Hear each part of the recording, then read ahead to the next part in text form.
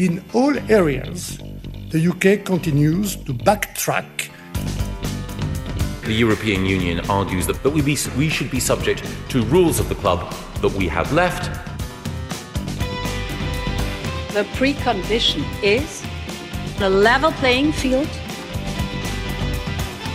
We can deliver a real Brexit that achieves our objectives. But if there is not a deal, we still need the Irish Protocol or the Northern Irish Protocol fully implemented. I'm going to miss being the pantomime villain.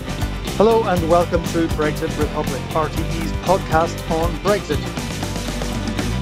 I'm Tony Connolly, RTE's Europe editor, normally in Brussels, but currently in Cologne, on the trail of the German elections. I'm Sean Whelan, RTE's correspondent in London. And I'm Colm O'Mungáin, RTE's deputy foreign editor, normally in Dublin, but currently in Kildare. Each week, Brexit Republic brings you all the latest developments in Dublin, Brussels and London. And indeed in Washington and Berlin. This week, we'll assess Boris Johnson's meeting with Joe Biden, where there was a clear mismatch in the post and counter briefings. And we'll hear from Olaf Scholz, potentially the next German leader, on what he might say to Boris Johnson on the Northern Ireland Protocol. And we'll hear from former Taoiseach Enda Kenny on the legacy of Angela Merkel and how and why she supported Ireland's position after the Brexit referendum. We'll also hear from Ireland's Commissioner Mairead McGuinness on how financial services and climate change cooperation could pave the way to getting over Brexit tensions. But first, Tony, where you are in Cologne at the moment, you've been catching up with the lead man in the German election race. Yes, indeed, Colm.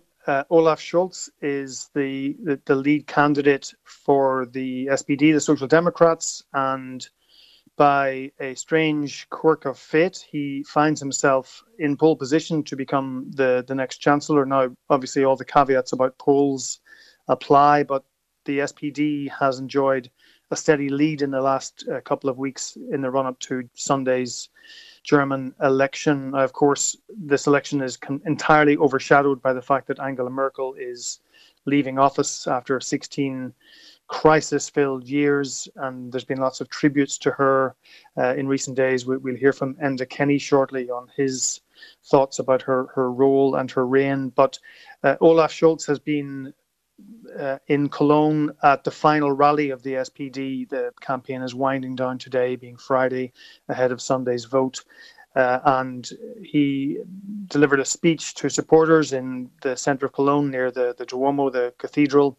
And I managed to speak to him afterwards briefly about what he might say to Boris Johnson on the implementation of the withdrawal agreement and the Northern Ireland Protocol if he was elected Chancellor. And here's what he had to say. What message would you have to Boris Johnson as Chancellor in terms of implementing the Brexit withdrawal agreement and the Northern Ireland Protocol? As Chancellor, what message would you give Boris Johnson? The European Union is working together with Ireland in all the questions that are important for the country.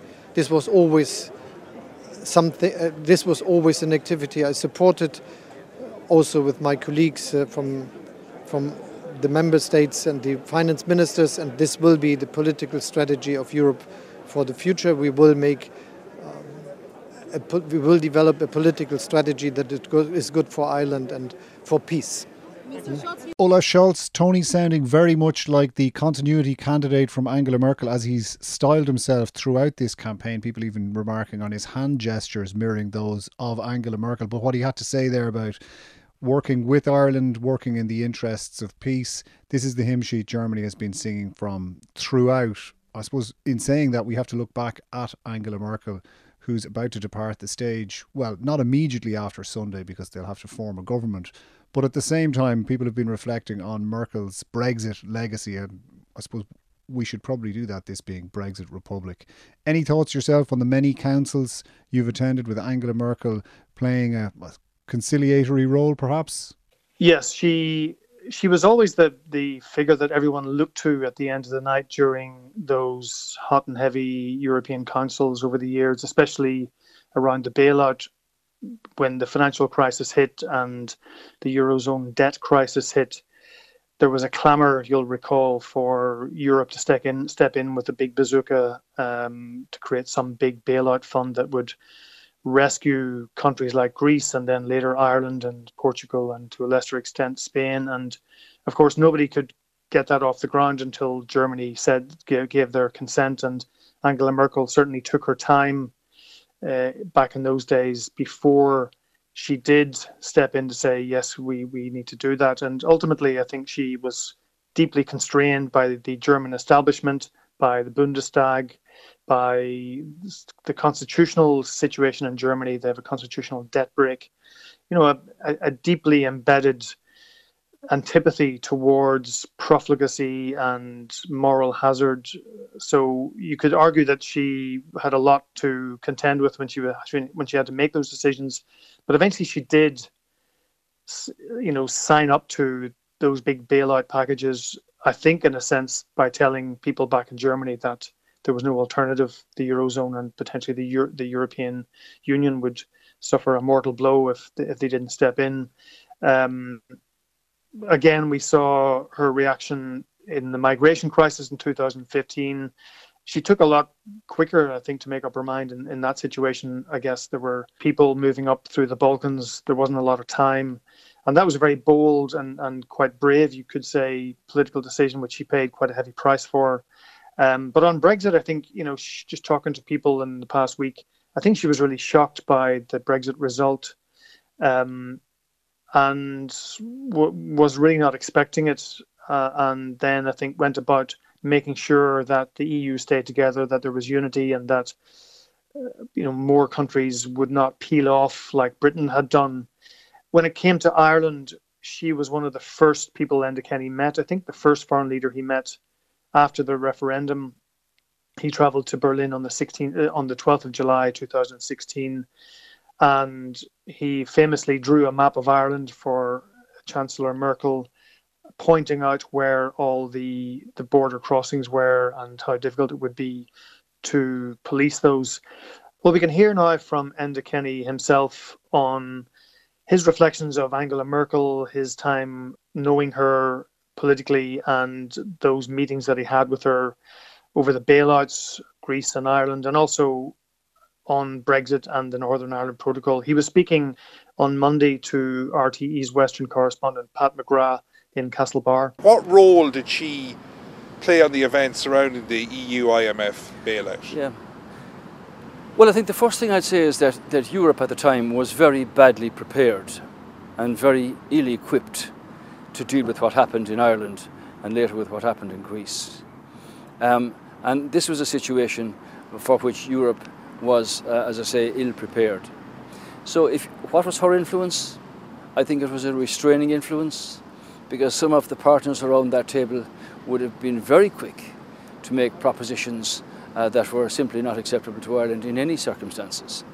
And if you were looking at the four principles of the European Union and the cohesion of the European Union and the development of the Eurozone, Angela Merkel, as Chancellor, had a restraining role from what some of the others might want to have implemented, and quickly.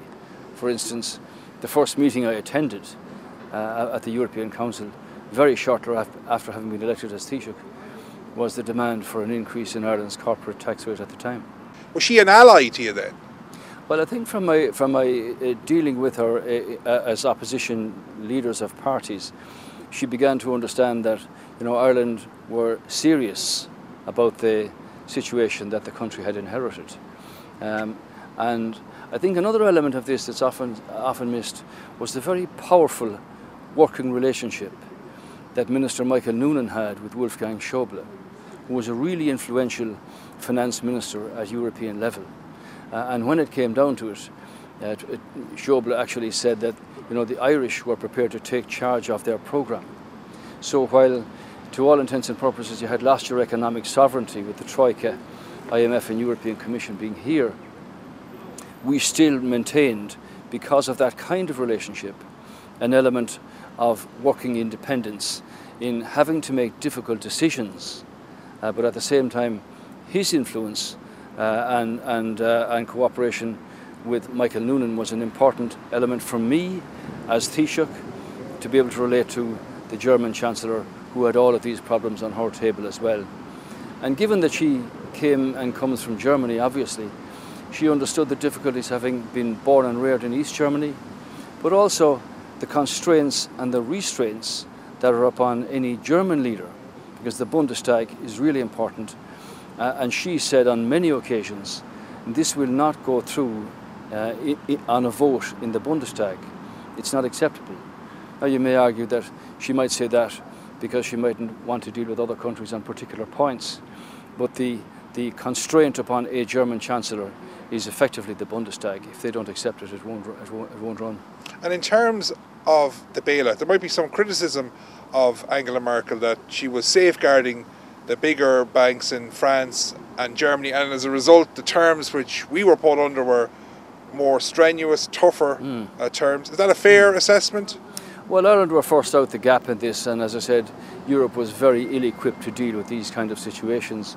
And of course, she was going to have to protect her own position insofar as German and French German banks were concerned in particular.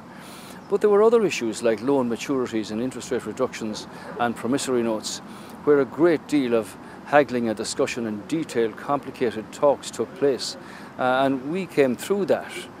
But when we did exit the bailout programme in December 2013, it wasn't a case of that being the end of the road. It was a case of a major step in the right direction, and the government decided you would continue with the programme of disciplined management to put in place what is now the basis of this country's economic sovereignty and economic strength, which has stood to us through COVID.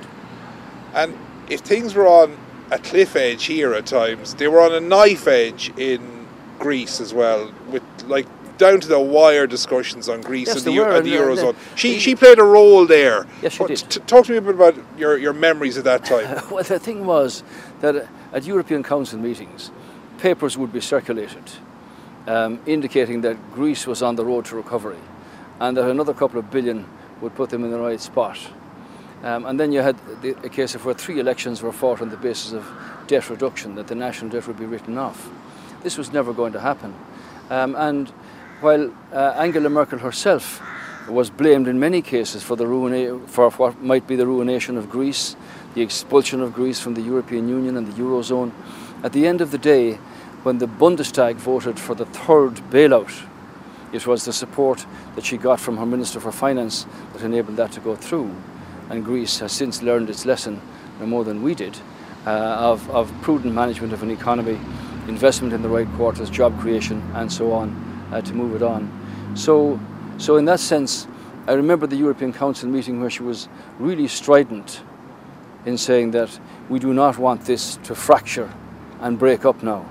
And so a third bailout instead of a temporary expulsion was what happened in terms of Greece. My view of her, both as Chancellor and as leader of her country, was that she would not be party to decisions that were going to break up very shortly afterwards. In other words, that the real problem was being swept under the carpet.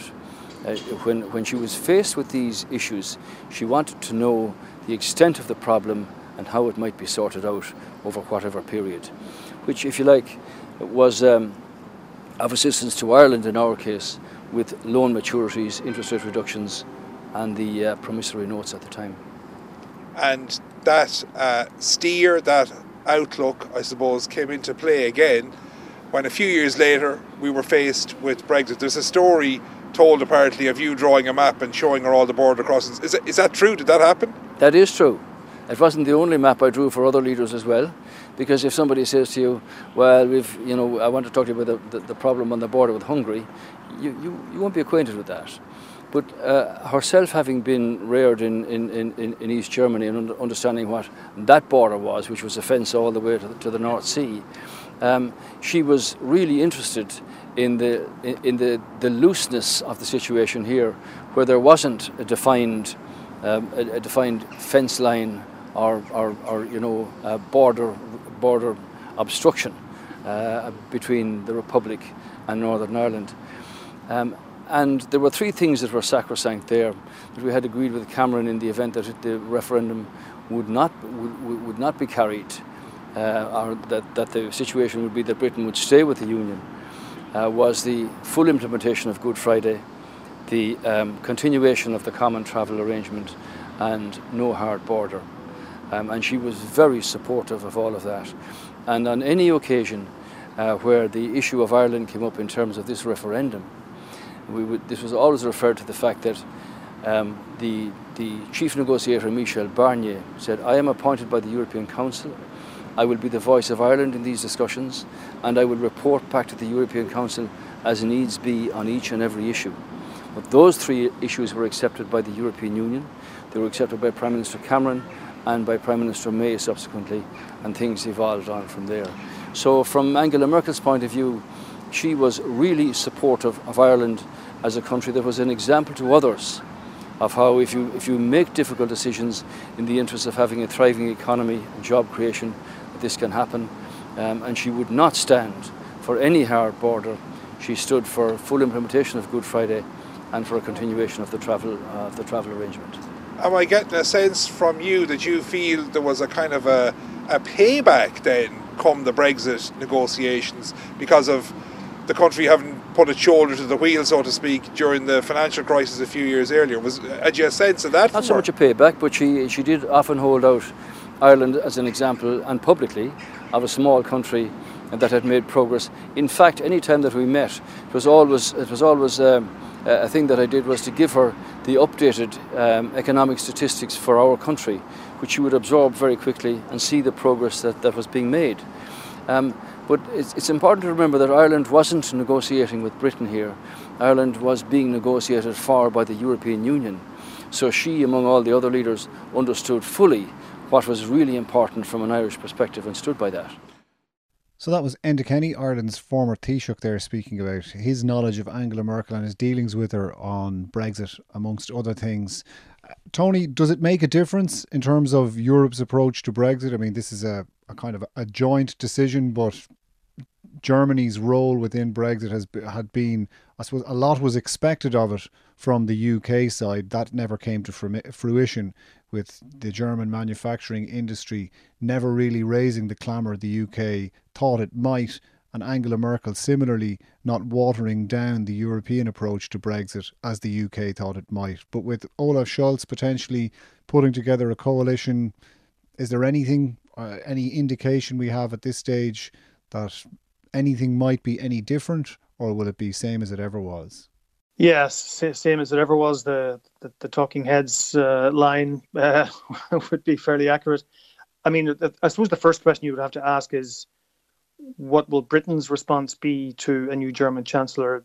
They will undoubtedly want to try and change the narrative to see this perhaps as a moment for a reset or a rethink in how the EU is applying the protocol, which of course is the central complaint of the UK. But you'd have to say, like, at what point would any UK minister have been able to interact with Olaf Scholz, the German finance minister, up to now? They're out of the European Union. They would not be taking part in any ministerial meetings. He's from the centre left. So, those bridges are going to have to be built from a distance if the UK wants to do that. I think he will continue Angela Merkel's policy, which was to keep the EU united, to defend the single market, but to be pragmatic and flexible where the Commission can be when it comes to the protocol, implementing the protocol. Remember, member states have given Maros Šefčovič a clear mandate to keep talking to the UK, to trying to find pragmatic, flexible solutions that will make the protocol acceptable or more acceptable to businesses in Northern Ireland, and to try and steer the process away from these high temperature issues that David Frost keeps throwing in, such as sovereignty, ripping the ECJ out of the whole picture. I have no doubt that Olaf Scholz, if elected Chancellor, will continue that policy, mainly because he doesn't want to spend any political energy in changing it. He's going to have enough on his plate domestically in Germany. There are some major issues which people are talking about now that perhaps Angela Merkel neglected over the years, such as infrastructure, the digitization of the German economy in the private and public sectors, currently and vividly the whole supply chain issue, which is a really difficult one for Germany. It's such an export-led economy. Then they have big questions to answer over foreign policy, defense. Are they going to renew their fleet of Tornado fighter jets? What will they recalibrate or rethink their relationship to China, which of course has been a kind of a kid gloves approach due to the exposure of German companies to the Chinese market. So he's going to have a lot on his plate. And I don't think he's going to want to waste or take up valuable time in having a complete rethink on how the Commission should handle the protocol issue. Right. The protocol is something you were writing about earlier today as we record this on Friday. The command paper issued by the UK, David Frost said that, the conditions were there to trigger Article 16. As it stands at the moment, the European Union had been making, I suppose, conciliatory noises up until now. There was the suspending of the legal action. There was, a tone of saying, look, well, we'll try and find solutions within the protocol, but a less than confrontational approach taken heretofore. But there is within that velvet glove some steel showing, as you were writing earlier. That's right. I suppose the question really is about Article 16, because David Frost keeps threatening to trigger Article 16. The Commission have seen it as, a clear and present danger. And while they haven't been outlining to member states what exactly their plans would be in terms of responding to any move in that direction by the UK, they're certainly looking at options internally, and they have drawn up what you might call a hierarchy of response. The first thing being legal action against the UK. The point that has been made to me is that the UK and David Frost keep saying the conditions for triggering Article 16 have already been met. The European Commission believes that those conditions haven't been met, that the UK can't just decide that they want to trigger Article 16 in that fashion. So if they did, then the Commission would certainly take legal action against the UK. Then they could move to arbitration under the withdrawal agreement to try and challenge the UK's move. And the more you go up the hierarchy, the more serious it gets. So in other words, they could talk about trade measures, retaliatory trade measures through the Trade and Cooperation Agreement. That would obviously be a clear escalation, but certainly they're reserving those particular bullets in the chamber if the UK does decide to trigger Article 16. We don't know if it's bluster on David Frost's part, but certainly he's sort of made the threat often enough, and the Conservative Party conference is coming up soon. So the feeling is that Boris Johnson will want to throw some red meat to the backbenchers on Brexit and on the protocol. So who knows what might happen. But of course, triggering Article 16 is not just a carte blanche. It's you have to have a very good reason to do it. It has to cause the minimum disruption to the operation of the protocol, and it has to be a temporary measure. So it's trigger Article 16 and then what? That's the question for the UK to think about. All right, that's great, Tony. We're going to park it there, and we'll be back in a moment with Sean Whelan. Sean, the supply chain issue, I suppose people might be forgiven for thinking we've developed a slight obsession with this, but only because it is current. And let's break it into two parts this week and start with the issue of truck drivers, which we visited before, but it has come to a head. Free movement of people is not what the people voted for, but actually empty shelves is not what they voted for either. No, it's not. And even more pressing, empty petrol tanks. That is the story of today here in the United Kingdom, because a small number, it has to be said, a small number of petrol stations have closed because they couldn't get deliveries of petrol or diesel to the forecourts. Now, Britain, as we all know, is a North Sea oil producing country. It's not like they're going to run out of oil, certainly not in the immediate future, but there is a problem getting it to the petrol stations, and that's because of that driver shortage, which we've spoken about quite a lot on this podcast, but it's now manifesting itself. And what we're seeing on the television screens and on the front pages of pretty much all of the newspapers here are exactly the type of things that they really don't like to see in Downing Street, and that is pictures of petrol pumps with no petrol coming out of them, and television pictures of queues of cars lining up to try and buy petrol. Now, the ministers have been going out on the media saying there is no need to panic, which of course normally leads to people saying there's a reason to panic. And so we have seen more and more people joining queues to buy petrol and diesel during the course of Friday when we're recording this podcast. But it all does come down to this driver shortage, which has been affecting all sectors in the UK. The food industry have been talking about it quite a lot. But anybody who's relying on truck drivers to deliver products to factories for just-in-time assembly in particular, they're really put to the pin of their collars. Any manager involved in the transport sector is really earning their pay here in Britain at the moment. We're even hearing stories of people who drive the bin lorries for the local councils being approached to get higher wages, going off driving for the likes of Tesco or indeed BP, the oil company, and the contractors that they use. So there's a finite number of drivers here. It's much less than they would like it to be, and supply and demand in the market is starting to force up prices, as in wages that are being paid to the drivers, which is great for the drivers, of course, but it is adding to some of the inflationary pressures here as well, and has some of the economists a bit jittery. But the real jitters are right at the very top of politics, because the idea of people queuing for petrol, having shortages of food in the supermarkets, threats to the Christmas supply chains that we've been hearing about for several weeks now, and the political pressure to do something to get more drivers in the short term starting to become untenable. Right, and raising the rates of pay for drivers is fine to reactivate that cohort of the workforce who found the hours of driving antisocial with very little payoff. In fact, I think it was as much worth their while to stack shelves in the supermarket rather than deliver goods to it. Such had the price of driver rates been driven down by the big supermarkets, who are now suffering from those shortages. But there is a finite number of drivers within the UK. What about attracting people from outside of the UK? The government had set its face against that until now. Are there signs of cracks appearing in that resolve? Well, there are. As we're recording this Friday afternoon, the Financial Times is reporting that Boris Johnson is said to have lost patience with the situation and is instructing ministers to make whatever arrangements are necessary to enable more drivers to come back in from the European Union. We have to await proper confirmation of that one at the time of this recording.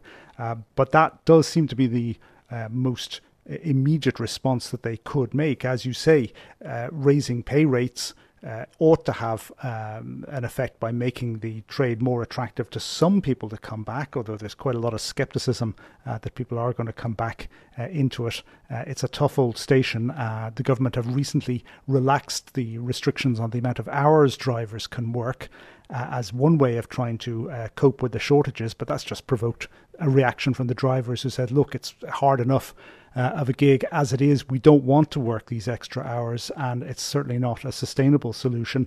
The other one is to get more drivers through the driving tests, and that has been severely disrupted by the COVID pandemic, as you can imagine, both the training and the actual testing. They've tweaked the testing regime, so there's only, I think, one test that has to be taken instead of two, which frees up the amount of slots that driving testers have to be engaged in. But again, growing drivers like that takes time. It takes months to train people, and they don't really have months. We're facing supply shortages right now. It may be fine for a new driver to come out with higher wages next March, but what about my supermarket shopping this weekend? What about filling the tank of my car to drive to the supermarket today? So there's real short-term pressures in the system, and the quickest way that they might be able to get qualified, experienced drivers into the system would be to open recruitment once again to East European drivers, the very people that were blamed for driving down prices in the truck driving industry in the UK. And this is where it becomes really politically toxic, because part of the appeal both of Brexit and also of the Conservative Party in the last general election, where they were competing for those famous red wall seats, is to say we can drive up wages as a benefit of Brexit. And yet the short-term crunch in the supply chain of drivers and the availability of drivers to service the wider industrial supply chains means that one of the key promises of Brexit is now under severe political pressure? Are they going to have to buckle on this one just to get over the short-term hump? All right, although there might be a sweet spot for those same Eastern European drivers. If the rates go up and they're still needed, then you've got people coming back to work in the UK on better rates than they were before. If that was the only problem in the supply chain, Sean, that might be enough to worry about. But there are other issues too. Yeah, there's other issues. I mean, there are genuine COVID problems. There's also the rising gas price problem. That has led to this shutdown of fertilizer plants this week, and one of their byproducts of the fertilizer industry is CO2, carbon dioxide, the very stuff that the climate change conferences are designed to get out of the atmosphere, but actually bottled CO2 in its industrial form is an extremely widely used gas. I had no idea of the number of applications it was used in, but suddenly it's become a critical supply issue for a lot of industries, from coolants and nuclear plants to hospital use, but most particularly in the food industry, where they use fizzy drinks. Fizzy drinks puts the fizz in your pop. It also drives the beer from the keg to the glass. Really important issue, that one. It also is used in packaging food as a shelf life extender. We were down with a pig farmer and processor during the week, and he was explaining to us that from the time you kill an animal to putting the meat out on the shelf, it's got about a 4-day shelf life. But because of industrial production and distribution through supermarkets, it's going to be hitting those shelves on the day that it basically has hit its sell-by date. So by using carbon dioxide as a little squirt of that into the cellophane packaging around the meat, you get an extension of 3 or 4 days on the shelf life of the meat. And that's important because we all want fresh meat when we buy it, and stuff that's going to last a day or two in the fridge when we bring it home. But a shortage of that is proving very problematic for the meat industry in particular. Also because quite a few of the abattoirs use CO2 gas to power the humane killers that they use for stunning the animals in the slaughter process. This is probably not ideal breakfast time listening in a podcast, but again, there's so many industrial uses of this gas that we don't think about, and about half of the supply has come from 2 very big American-owned fertilizer plants up in the northwest of the country. And because the gas price has gone really high, it's tripled since the start of the year, they say it's uneconomic to produce fertilizer. So the government had to come out with an emergency solution to pay them, to subsidize them to produce CO2, and are going to spend up to £20 million to keep these plants turning for the next 3 weeks, and hope that the gas price starts to nudge down to more economic levels. But most of the gas industry analysts don't think that's going to happen. We're seeing a lot of gas companies starting to go bust here in the UK. There's another one happened just before lunch today. These are not factors of Brexit. These are factors of the world gas price hitting the structure of the energy market in the United Kingdom, and leading to calls for the government to effectively bail out the gas distribution industry in Britain, create a bad bank for all of the contracts that are going to be uneconomical, which are uneconomical to operate at the moment, which of course will put a lot of pressure on them, creating what for an Irish audience would amount to a NAMA for gas companies. But again, the government doesn't want to get sucked down that route, because they're having to spend more and more money at a time when the economy is fragile enough. I mean, there is a recovery coming, but there's all kinds of little pressure points throughout the system, and they're starting to manifest themselves now, and the blows are coming. Any one of them perhaps not that big, but the cumulative effect, it does remind one of that idea of the butterfly flapping its wings in the South Pacific, causing a hurricane in the North Atlantic.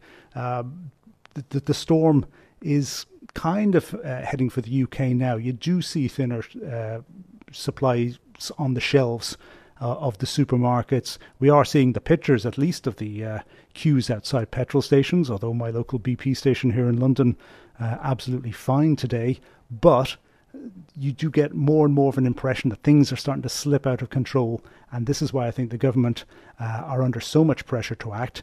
Plus, remember, they've got the Conservative Party conference coming up on Sunday week, So that's not a great time for them. They can't really be seen to be celebrating and promoting the party at a time that people wouldn't be able to get stuff out of supermarkets or be queuing for petrol. So you can see the pressures that are on for political action to come about now. Well, seeing as you've steered the juggernaut back to politics, Sean, when there are domestic woes, one of the things that generally helps is cause for maybe a spot of international optimism. I mean, people may have been looking at Boris Johnson's trip to the United States to generate a bit of that. I suppose there was an international win for the UK with their security cooperation pact between themselves, Australia, the US, which had its own causes of tension with France, which are overlaid on the existing Brexit tensions.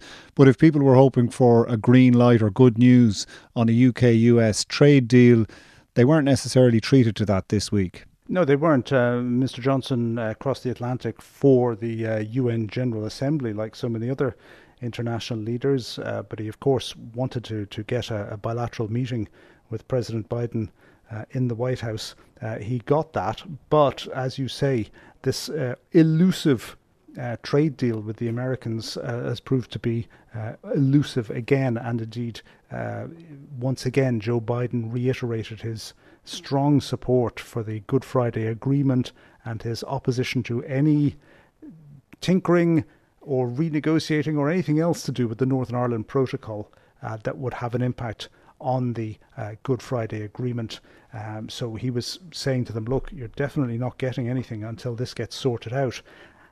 But even beyond that, there's a reluctance on the part of the Americans to enter into trade deals generally.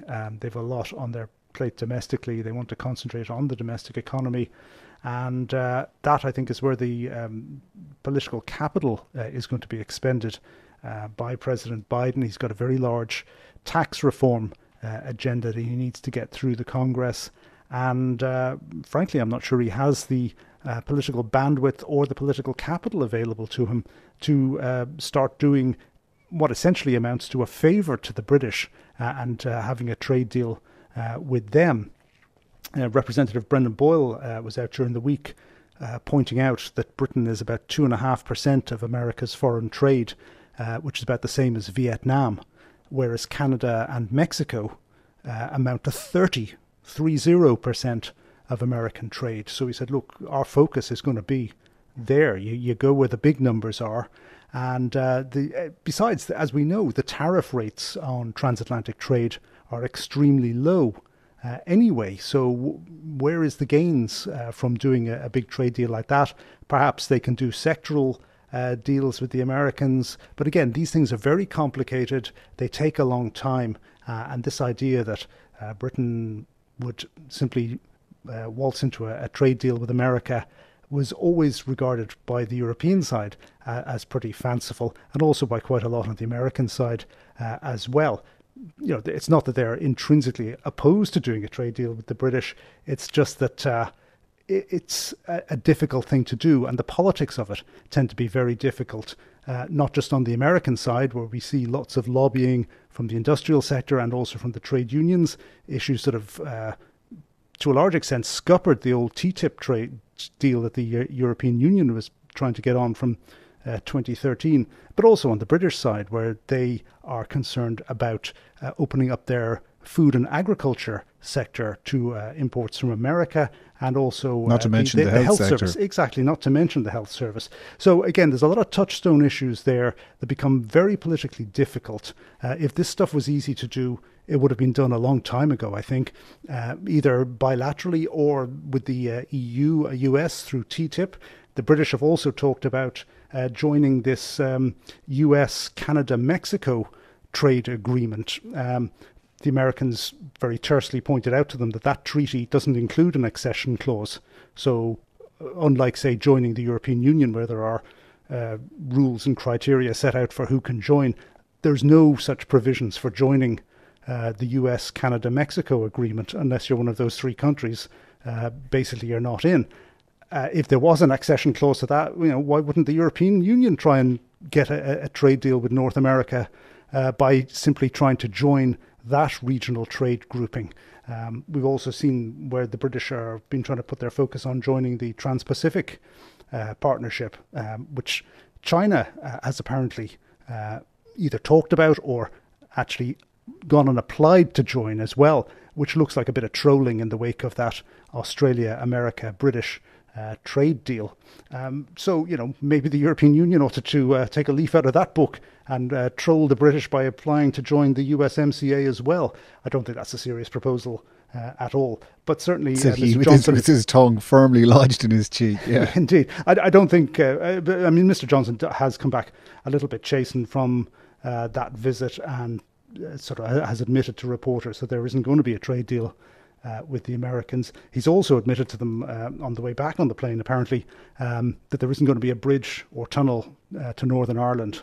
He hasn't entirely given up hope of it as a good idea, but realistically, he said it ain't going to happen. That was something that was being briefed heavily by his next door neighbour in number 11, Rishi Sunak, the Chancellor of the Exchequer. No money for it.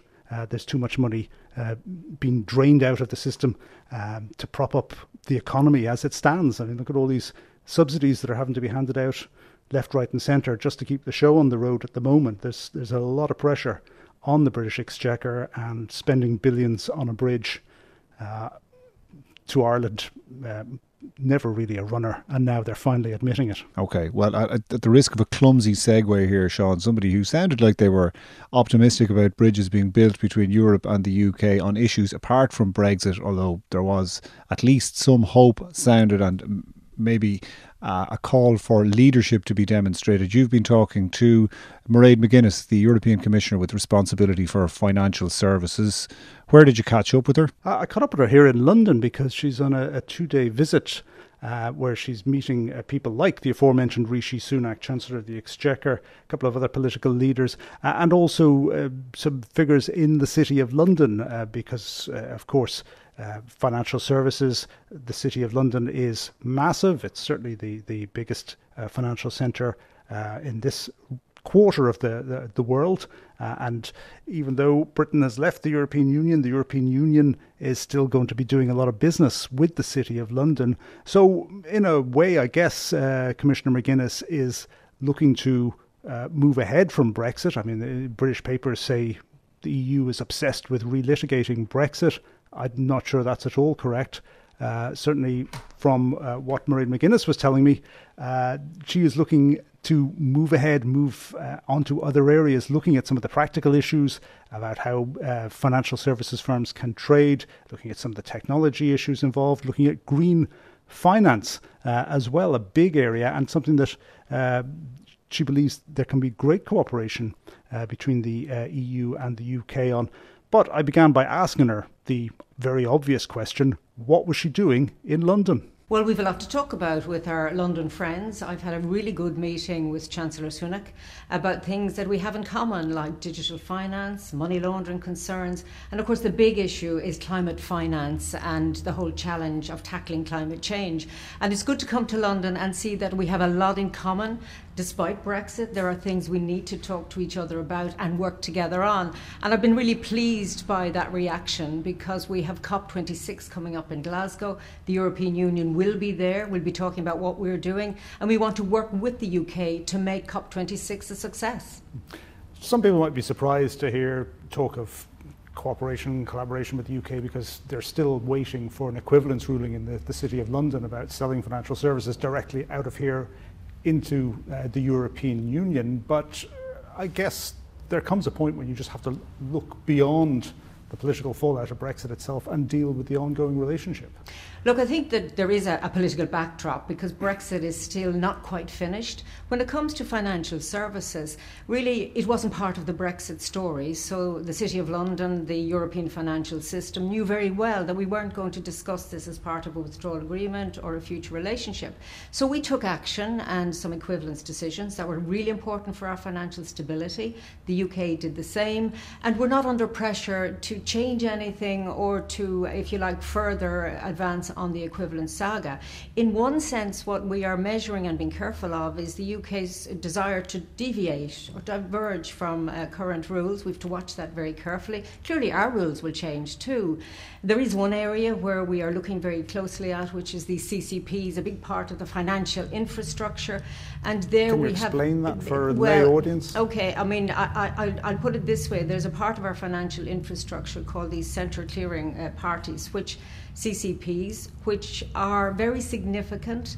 Of course, when London was part of the EU system, they were core to the European Union. Now that London is outside, effectively in a third country, we have to take a decision as to whether, in the long term, it is sustainable for these entities to remain in London if they service the EU market. So that's something that we're taking stock of. The city, the industry knows what we've done. They have, if you like, a time period, June 2022, and we're reflecting on what's right for Europe in the long term. And I suppose what Brexit has done, and maybe other developments at the geopolitical level, is ask the European Union to look at itself and our vulnerabilities, our strengths, and to see what we need to do, particularly in my role in the financial system, to make ourselves stronger in the long term.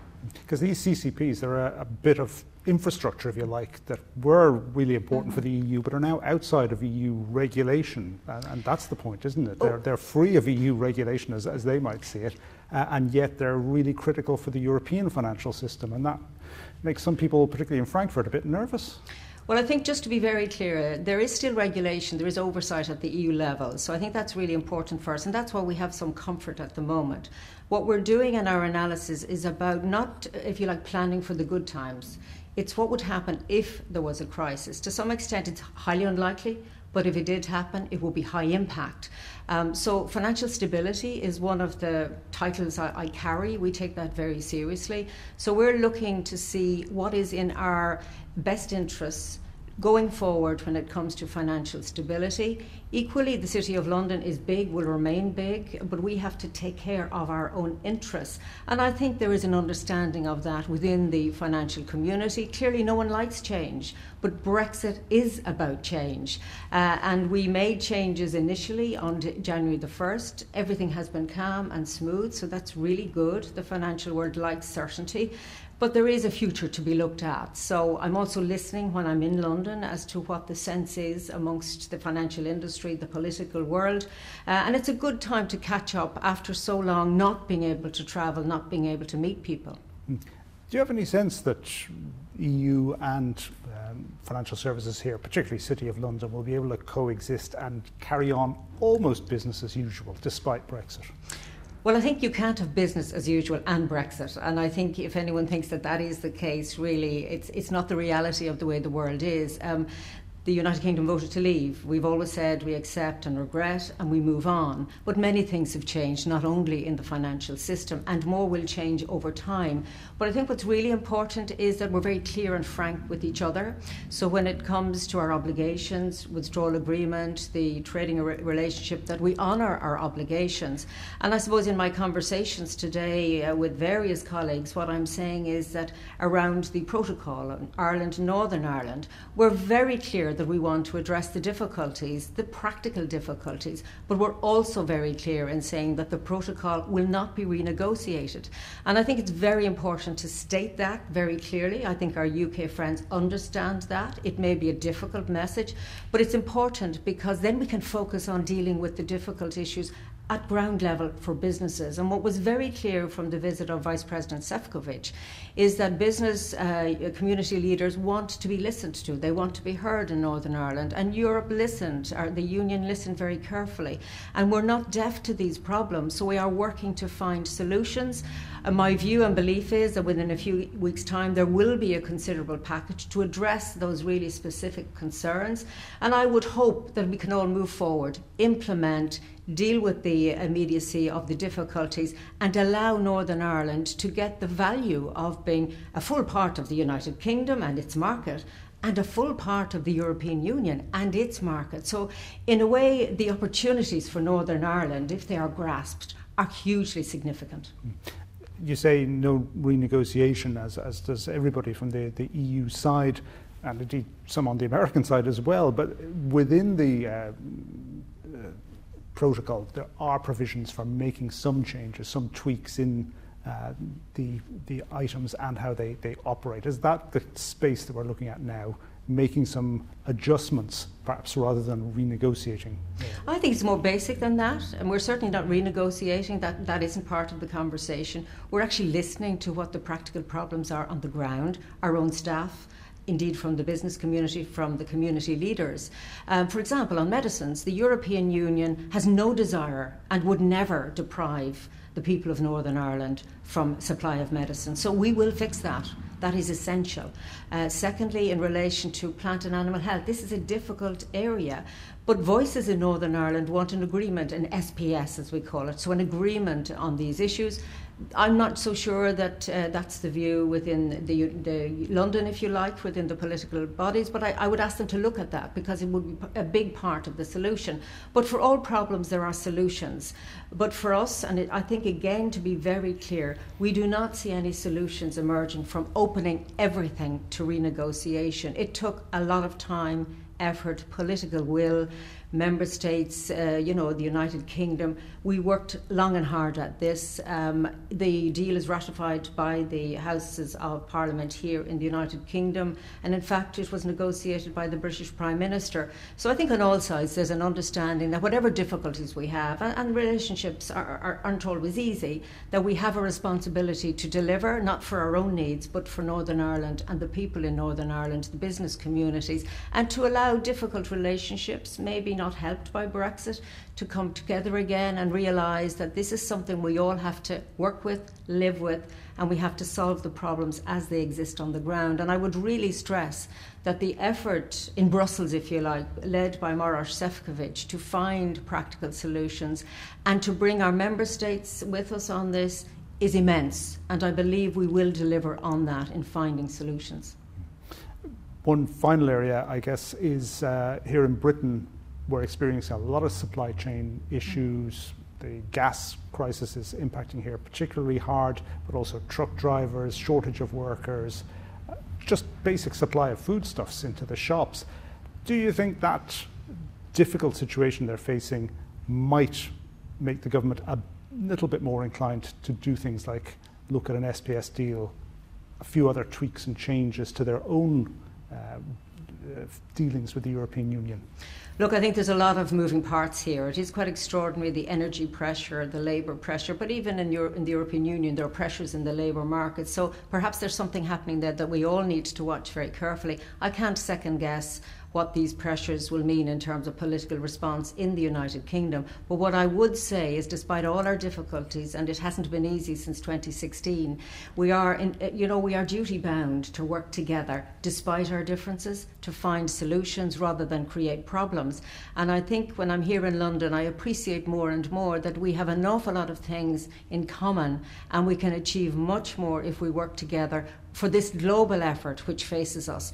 If we think that COVID or Brexit were big problems to deal with, we have no idea of the immense challenge of climate change. And I do worry that with this energy pressure, that there will be a resistance, and understandably, from people who feel that this is too much, they cannot bear the cost.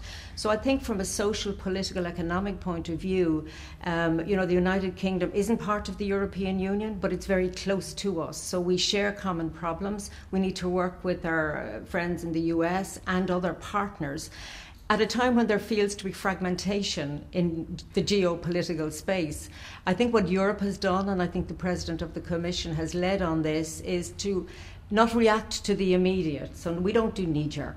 We do considered responses to scenarios that arise to find solutions. And I suppose Europe is sometimes perceived in the room as the nice, the adult, or whatever it's called, but we take that seriously. What we want to do on behalf of all of our member states is make sure that all our actions are focused on improving the lives of citizens, and I mean citizens in the UK as well.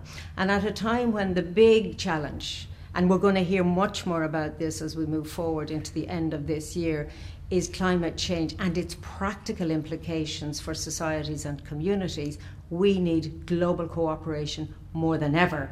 So, as I said, despite a sense of fragmentation, we're going to have to find ways of working really well together.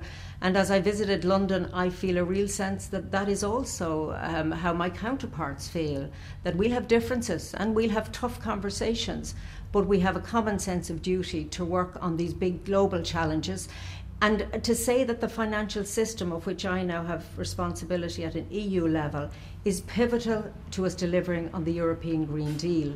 We need vast amount of private capital to move towards what is sustainable. We've done a lot of work which we're happy to share with EU, or rather with the UK and indeed the global partners, so that we're all, if you like, singing off the same hymn sheet. If we don't succeed, so if we don't get this transition, this finance for this massive transition, which I think we really need to start talking about at a practical level, then we'll fail the next generation. And we're focusing on youth in the European Union next year, and I think it's a good time to listen to what they want. And they want a better future than is currently, if you like, looming for them. And they want us to address these big, big questions, and the only way we'll do that is to work together. Final question. Boris Johnson is hosting the COP. As you know, is green and green finance in your own portfolio in particular, but environmental issues in general, the thing that might pull Europe and the UK together, a kind of a healing balm after Brexit? Well, I think the realisation that we're all in a terrible place together because, you know, bad things are going to happen around climate if we don't act. And the costs are going to be enormous, the amount of money we need to fund the transition, but the costs of inaction are greater. The impacts on the developing world, those who can least afford it, are enormous. So those who can afford to work together should do that now. And maybe you're right, maybe in this big global challenge we will see less of the differences, less of what divides us and more of what brings us together. My conversations with the Chancellor today were really, really positive. We only focused on the areas where we can and will work together. And I'm heartened by that. I think that's a really good sign from my side and indeed the Chancellor's side. And you know, if we stay at the petty arguments about the past and who said and what said and how they said it, we won't move on. If Europe had stayed at that place in the darkest of days, we wouldn't be the European Union we are today. So I think in terms of leadership, you know, there's a challenge to us all. We were focused on COVID, we're now focused on recovery, but we really are focused on this big, big issue of changing how society functions, how we all live, work and play, of how we think about things, about the circular economy. And as much as it is challenging and, you know, that can be quite concerning and bring fears to people, there's a huge opportunity here as well. The world will be much better if we do these things, but we need money, we need global cooperation, and we need an effective COP, and I think we will have that. All right, that was Ireland's Commissioner Mairead McGuinness speaking to you. Sean, anything coming up for you in the coming week or so? Well, the things I'll be keeping an eye on are the party conferences. We've already mentioned the Conservative Party. That'll be starting Sunday week. But this coming Sunday, in fact, even Saturday, the Labour Party are having their conference down in Brighton, where there's going to be a big focus on the future of the leader, Keir Starmer. This is seen by quite a few people as a make or break conference for him. Also, people looking at his response to a lot of these Brexit and COVID-induced problems that are mounting up now and saying, look, here's a whole series of open goals for you to kick footballs into. Please go ahead and do it. So we'll see if he does, but that will be a big test for him. Also, some internal wrangling to try and establish credibility. The Parliament itself is in recess for this conference season, so it's all about the internal politics of Britain over the next week or so, and how these supply chain issues are going to start playing out as political issues. Right. Maybe Keir Starmer will take some heart from the fortunes of formerly perceived as boring social democratic prominent figure in Germany, and seeing how he gets on Sunday, that there is hope for people to revive the fortunes of a centre-left party in the most unexpected of circumstances when other parties' woes are there to be capitalised on. Tony, what's coming up for you in the week ahead on the Brexit radar? Well, Colm, obviously the German election is on Sunday, so the results will be coming out on Monday. There'll be an exit poll on Sunday night, and then Monday will be a day of grinding of teeth to see what kind of coalition might emerge. There's talk of a Jamaica-style coalition, possibly. Green, red and black. That would be the Greens, the Liberal Democrats, the FDP and the CDU. It's probably a less likely outcome because most people think that if they don't win the chancellorship, then they should go into opposition. So we are more likely looking at a traffic light coalition, perhaps the SPD, the Greens and the Liberals, or red, green, which would be SPD, the left party, a radical left party, and the Greens. Probably a fairly radical option that would be. So yeah, there will be a lot of speculation as to what the new government, when it is formed, which could take months, as we said, what will that mean for Germany and Europe, and then ultimately for Brexit. Then we're going to be looking closely to see if any of the proposals that Maroš Šefčovič is going to be cooking up on medicines and customs and agri-food checks, and on an enhanced role for Stormont, when those proposals will take shape and what they might look like. Now, the indications are that he won't publish those ahead of the Tory party conference to try and keep the temperature down, but he may start sharing details of those with the member states. So if we get any indications what they look like, then we can certainly bring them to the appropriate forum, which is Brexit Republic, next week. All right, that's it from me, Colm Ó Mongáin, RTE's Deputy Foreign Editor in Kildare this week. From me, Sean Whelan, RTE's correspondent in London. And from me, Tony Connolly, RTE's Europe Editor in Cologne. Thanks for listening.